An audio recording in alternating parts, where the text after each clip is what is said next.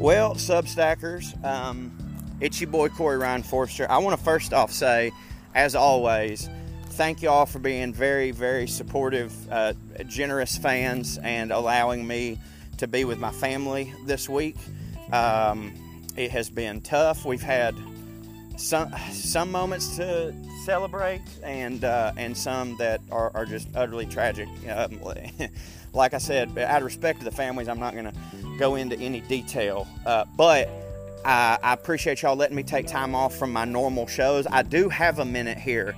I'm between being there for the family and friends. You know what I mean? Like, been doing it, and I find myself with an off moment. And instead of relaxing, because I mean, let's face it, I was on the couch with my kid today. That's part of my deal, is watching all the kids while everybody else does their thing. It was kind of relaxing. They were both good. You know, they enjoyed Dexter, watching the Dexter reruns. I've seen Dexter 1,000 times, but like, I find that when you're watching kids, you shouldn't ever watch something that you haven't seen, because at any moment they're going to interrupt the flow and you're going to have to rewind and you're going to miss something. So I always find when you're watching kids or otherwise busy with something, it's good to put on one of those like, tried and true old standby classics, and Dexter is certainly that for me. But anyways, I got a break, and I was like, I want to talk to everybody. I like chatting is cathartic for me, and I want to talk about some happy stuff. Some people are sad about football right now because they are Jets fans. We will get into that, but I'm happy about it. Yes, this is a sneak attack. This is a sneak attack pigskin picnic for Paul solo edition. Me and Robbie will be back together soon, Paul. I promise. So remember, if your name's not Paul, you don't have to listen any further here. If you want to, that's fine, but this is the one and only podcast strictly for one person, and that is our buddy, our idiot buddy Paul. And because it's our idiot buddy Paul, this podcast comes to you by Carve Vodka, the best vodka in Jacksonville, made by our good buddy Paul. Paul, I don't know how you've been feeling about football, but this was the first official NFL weekend, which to me is like the true start of football. I love college football, do not get me wrong. You know, I do. But really what it is, and Paul, I think you might agree with this, I love Georgia football. I used to love all the college football. I used to love every single bit of it. But now it's pretty much just, I'll watch Georgia, and then if there's a marquee game, I'm going to check it out. You know what I'm saying? Like Alabama, Texas. Obviously, your boy watched it. Obviously, it was a gangbanger of a game. And I think it was Texas +7. Yeah, your boy cashed in on it. We're not sponsored by DraftKings on Pigskin Picnic for Paul, but hey, putting on airs is, so you can use the code POA to get some deals on DraftKings if you want to. But yeah, I had a great time with it. And it's just, and again, we're talking Monday Night Football last night sort of was like the crescendo to the crazy beginning of this college and NFL season. You got Deion coming out with Colorado, Coach Prime, his kid, and the expectations from some people are insanely high, and there's a lot of people going, oh no, this isn't going to work. You know what I mean? He could do it at a smaller program. He was a great athlete. He's a great celebrity, but like, come on, this is Division I football. And by God, he shut everybody up, then turned back around and spanked Nebraska's ass, and his son, who plays quarterback, had, if I'm not mistaken, 900 plus yards, all right? And people were like giving him oh yeah, the Heisman nod, but almost in like a joking way. And I'm like, what do you mean joking? This guy's got 900 passing yards in 2 games. I'm sorry, but just because you believe that, oh, well, it's a flash in the pan over at Colorado, just because you believe that, you can't deny the spectacle and you can't deny the stats. It's been absolutely amazing. I mean, Coach Prime has got me locked in. I'm not only am I kind of watching Colorado games, I'm pulling for them. until we get down the line and they got to play Georgia or something, which, by the way, for Paul, I don't know how you feel, but this is the first time that I think, we talk about being Georgia fans all the time. Like, we talk about how, like, oh, we've been to the promised land so many times, but we couldn't get in the door. And so because of that, we just don't have it in us to be confident or to be hopeful about anything. The first championship didn't do it for me. I mean, I was so excited, but I was like, well, okay, but I'm still not convinced. I think that even if there's a part of me that isn't convinced, it's bullshit and rude to talk as if I'm not, because there's so many fans of other teams that would love Paul to be in our position right now. And I think that we have to say out loud, and this is the first time I'm ever confidently saying this about Georgia, it's time for a three-peat, baby. I think it's happening. I mean, we're clearly the team to beat, with Alabama going down to Texas. And it's not, and listen, Texas is ranked 11th. Cool. And so it's not like the biggest upset in the world, but Alabama just didn't look like they had it. Now, I say that. This is the type of situation in which Nick Saban will thrive. An opening loss, everyone's doubting him for the first time, and he don't normally accept doubt or even get any doubt. They got three quarterbacks. Their first quarterback is built like Derrick Henry. It would not surprise me if Nick Saban went into the locker room after the game, and because we all know he's a cyborg. Nick Saban is not of this world. He is part lizard people or whatever.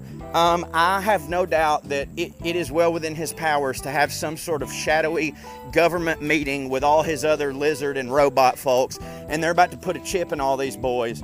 They're going to behave like mechanical specimens for the rest of the year, and then go all the way through the playoffs and win it. Obviously, that is always on the table when you're talking about Nick Saban and you're talking about a storied dynasty like Alabama. But a lot of people are talking about how, look, man, we're watching the dynasty fall. It eventually has to happen.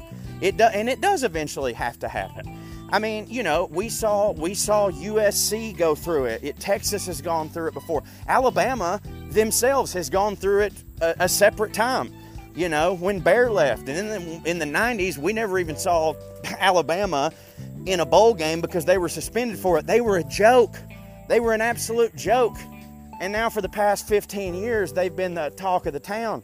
But I do think, I can confidently say, Paul, we can say it together, Georgia is now the undeniable king, and it is ours to lose. Okay? So between the Colorado coming out, bang, bang, right? You got that. And then you've got the classic Thursday night game, which you kind of only get to say once a year. And it very often is the opening Thursday night game. The Lions play the Chiefs, okay? The Chiefs, by the way, are favored even with Travis Kelce out. Paul knows who Travis Kelce is. For those of you that haven't turned this off yet, Travis Kelce is their tight end. Him and Patrick Mahomes, definitely the best quarterback tight end tandem in football right now. One of the greatest of all time. And I'm telling you that Travis Kelce, not being in that Thursday night game, made a significant case for himself as the MVP of that team. Because, listen, Mahomes still almost got it done, but you put Travis Kelce in that game, and it does not go the way that it did. There's absolutely no way. And yes, Paul, and I can't remember if I've already said this because I started recording this before and then the file got murdered. But I took the Lions. I bet the Lions, not with the spread. Not with the spread. I said, fuck it. We're going money line. I'm this confident that Travis Kelce means so much to that team that Jared Goff and the Goffense of the Detroit Lions can handle it if he's not there. And by God, I was rewarded. And Paul, if I'm not mistaken, and I'll go back and check the text messages. I'll go back and check them. I'm pretty sure you called me an idiot for doing it before the game. And I also think that you called me an idiot for doing it after the game, when I had won, still calling me an idiot. How on earth could you bet against Patrick Mahomes and Andy Reid against the Lions? Here's why I can. Number one, as I said, Travis Kelce, MVP of that team. Number two, Dan Campbell, baby. Okay? Dan Campbell. I'm on the Dan Campbell train. I don't know about you, Paul. I don't know about anybody out here listening, but we got to know Dan Campbell a lot during Hard Knocks. I love this dude. He is exactly how every single NFL, college, high school coach ought to be. He gets you super pumped up, but he don't seem like a dickhead about it. Now, granted, who knows what he's like whenever the cameras ain't on. But it does seem like everybody who's ever played for him and everybody who's currently playing for him seem to love the guy. So I'm on the Dan Campbell train. Blast of a Thursday night game. All right? A lot of people, by the way, Paul, said that this Sunday, the first Sunday of the NFL, was actually a weak Sunday. And to those people, I have to say, you clearly do not have or subscribe to the Red Zone channel. Because, Paul, I'm pretty sure we were texting during the Red Zone, and it was fliggity flames. But I heard some people saying that Sunday was nothing but a slop fest. So, I guess, again, those people do not have the Red Zone channel. If you don't know what I'm not sponsored by the Red Zone channel, although that would be awesome. If you don't know what the Red Zone channel is, the Red Zone channel is like, it's football crack. Oh, by the way, actually, Paul, I don't know if you know this, you're not supposed to do that anymore. You're not supposed to say something's like crack or something, or, oh man, when it comes to chicken casserole, I'm a crackhead. You can't say that anymore because it's insensitive to crackheads, which I get. It's just that you can still call it meth and say that you're a meth head for things. So we have to replace it. We have to replace it with an equally dangerous drug. But Red Zone is it is absolutely football meth. You can't have a bad experience watching Red Zone because it's just everybody. Once they're inside the 20-yard line, once they're about to score, you're going to see touchdowns. You're going to see huge fourth down stands. You're going to see pick sixes. It's absolutely bananas. So I don't know anybody complaining about this Sunday football must have watched every single one of the games individually, and also they must enjoy football in a completely different manner than me, because I thoroughly enjoyed watching Deshaun Watson throw the ball in the dirt. I sure did. I thought it was great. I thought it was a wonderful opening Sunday. It does look like it could be anybody's year to a degree, and of course, until we got to the Monday night game, Paul, I got to tell you, buddy, Jags! The Jags are looking really good. And for the first time in my life, as a Titans fan, I'm actually hoping that they do good, unless they're playing the Titans, and that is because on one of my fantasy teams, I have the combination of Trevor Lawrence and Calvin Ridley, who looked like Matthew Stafford and Megatron back in the day on Sunday. Phenomenal showing. The Jaguars, they look good. They're playing tough. I don't know, man. I hate to say it because, again, I'm a Titans fan, and the only thing I hate more than the Jaguars, I guess, is the Colts. But with the Jaguars, it is a little bit different because, yeah, y'all are an interconference rival or whatever, but y'all have also been embarrassed over the past 10 years with the whole Urban Meyer thing. I'm like, God, please, but I hope these guys kind of pull out of it a little bit. They didn't deserve that. Now, granted, I never felt 1 ounce of sympathy for the Florida Gators for getting Urban Meyers, but they didn't even really get Urban Meyers because he did good there.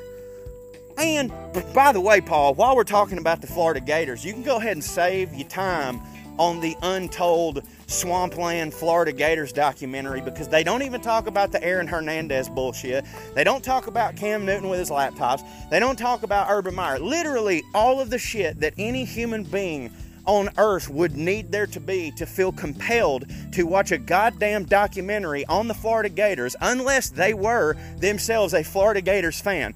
Absolute horseshit. And this is from the same series where we got the Malice at the Palace doc. It's the same fucking series. And the Malice at the Palace doc was amazing. They didn't leave shit out. If they did leave some shit out, my God, I'd like to hear that shit, because to me, it seems like they put all the tits on all the glass the entire time. So anyways, I won the game. I'm in 2 fantasy leagues. One is with my wife and her Iowa family, and the other one is with some of my buddies. I won the one that was with some of my buddies because of my Trevor Lawrence, Calvin Ridley hookup. but my wife beat the absolute dog shit out of me. And her quarterback, and this is hilarious, her quarterback is Deshaun Watson. And I was telling her, I was like, look, babe, you can draft whoever you want, but it's just funny to me that, like, you know, a woman would choose Deshaun Watson. She's like, oh, I just auto-drafted him. You know, like, I don't even, what's his deal? I said, oh, well, he's, like, accused of, like, rape, sexual assault, all this stuff. And, like, it very much seems like he did that shit. And she goes, well, it's too late to get anyone else now. I hope he gets me points, you know. Now, her backup quarterback, who I encouraged her to start. And by the way, I was doing this as a genuine favor, because it's not that I want my wife to beat me. It's that I want my wife to be good, because we win money in this league at the end of the year, and no matter which one of us wins it, me and my wife split it. So I'm like trying to hook her up and stuff. Her backup was Aaron Rodgers, okay? And I'm like, baby, listen, Deshaun's good, but this is Aaron Rodgers' first game as a New York Jet. This game couldn't have been hyped more. It's Monday Night Football. This is when a guy like Aaron Rodgers is really going to step up, and I really think that he can put up some big numbers for you. And Amber replied to me and said, I don't know how to change him. She didn't know how to pull him from the bench. And so she didn't. And so, anyway, she lucked out on that. She made a really good call not listening to me, because had she listened to me, her quarterback would have gotten 0 points, and I would have beaten her. But she beat me because I'm a dum-dum. And then, yes, the Aaron Rodgers debacle. My God, Paul. I mean, you know, every sports show has talked about it today, and I'm certain that I can't offer any interesting is not the word. I probably can't offer any brand new takes that haven't already been said. You know, on Levitard, they said that, like, I think the title of their episode was If God Could Write Comedy. And I didn't even have to look to know that was the episode that they're talking about. That they're talking about Aaron Rodgers for the New York Jets, a franchise that has just been lambasted with one embarrassing thing after the other. That they're a term like we when they screw up, we go, oh, they really pulled a Jets there. You know, like, that's a thing. That's in the lexicon of sports. Oh, they pulled a Jets there. The Jets can't get out of their own way, but it seems like they've got it all together. It so much seems like they've got it all together. Everybody's been talking about that great defense, and it is a great defense. And everybody's been saying the literal only missing piece to this franchise is the quarterback, and they steal that ayahuasca snorting son of a bitch from Green Bay. Huge media scrums all over the country about it. He played 4 plays, Paul. He played 4 plays, and he tore his Achilles. He tore his Achilles, which, by the way, regardless of whether he wants to come back, which I'm on the fence on whether he will or not, you know, because, like, he's been, you know, this guy is someone who we thought might have retired before he went anywhere else but Green Bay. And Achilles, it doesn't matter if he's coming back ever or not, that the average length of time to recover from the surgery is like 340 days. So he will not play this season for the Jets. And I cannot decide, Paul, and maybe you can help me here. I cannot decide. And by the way, I should say that, like, I don't think it's funny when someone has, like, an insanely bad injury. I'm not going to be like the person who's, like, jumping on the Aaron Rodgers hate train and just being like, this is what he gets. No, that's stupid. Like, I don't like that this happened, but again, it being so Jets is cracking me up. I mean, it really does feel like there is a God, or at least there's some basement-dwelling child that controls the simulation that we live in, and he truly hates the fucking Jets. I think, oh shit, I just ran into a spider web. I do that all the time on this podcast, Paul. I know you only listen to when it's PPP, but still, what was I talking about? Oh, the mantle for, like, most depressing sports team or sports fans has been something that it seems every other year someone else gets to dust off and claim. You know, for years it's like, oh, it's Cleveland. You know what I mean? Like, oh, Cleveland, we're the but then, you know, LeBron comes, wins the championships, then they get Deshaun Watson. I know they haven't won a championship, but, like, they do have a quarterback that, regardless of the fact that he is allegedly and most probably a monster, like, And they got, freaking Nick Chubb. Like, they can't even act like they are in the same galaxy as the Jets when it comes to just getting their butt fucked by the football gods or again. It is absolutely unbelievable. I've never seen anything like it. And I'll be honest with you, I was really looking forward to seeing what Aaron Rodgers... I don't think that him being hurt and it being funny and it being so super, super Jets is worth having to miss, like that one moment of like, holy shit, I can't believe this happened. Oh, 9/11. I'm not sure that that's worth having to miss out on either Aaron Rodgers coming out and genuinely doing great and leading the Jets to a Super Bowl, because that would have been a great sports moment, no matter who you are. Or the alternative, he gets there and he totally fucking sucks and all the hype was for nothing. Both of those would have been equally compelling to watch, but instead we get neither of them, and seemingly it is because no one will listen to the players and they continue to use AstroTurf even though every single player is like, hey, that shit hurts, we don't like it. You can't factually say that this wouldn't have happened to Aaron Rodgers if it wasn't with AstroTurf, but I can tell you that most players are probably going to argue that, like, hey, there was a less of a chance that it would happen. So, anyways, super interesting first couple weeks of football. The storylines are starting to line up.